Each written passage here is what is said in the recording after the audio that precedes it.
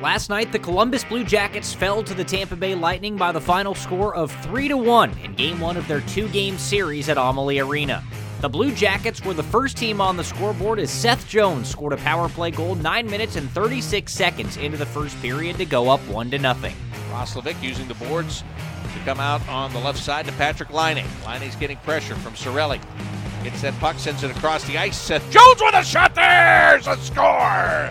Seth Jones fires that puck from the center point, and it gets deflected and goes in behind McElhaney as the Blue Jackets take a 1-0 lead. I'm jonesing for a goal, and Seth has delivered.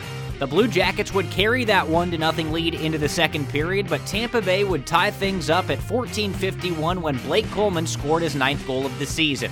It would remain tied going into the third, but 8 minutes and 14 seconds into period number 3, Andre Palat scored his 13th of the year to give the Lightning a 2-1 advantage. The Blue Jackets would then pull goaltender Elvis Merzlikins for an extra attacker with over 2 minutes left in regulation, but Blake Coleman scored at 19:35 into the empty net to seal the 3-1 victory. After the game, Merzlikins summed up the current state of the Blue Jackets pretty succinctly. The team played good. We played good defensively.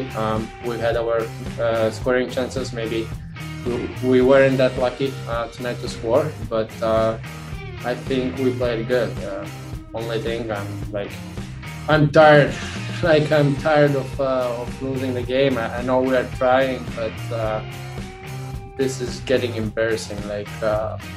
It's just it is what it is. I'm gonna be honest with you guys. It's painful. I mean, sitting in that locker room, and trust me, we are trying. We seriously are trying. We didn't give up, but it's just really so bad year thing that.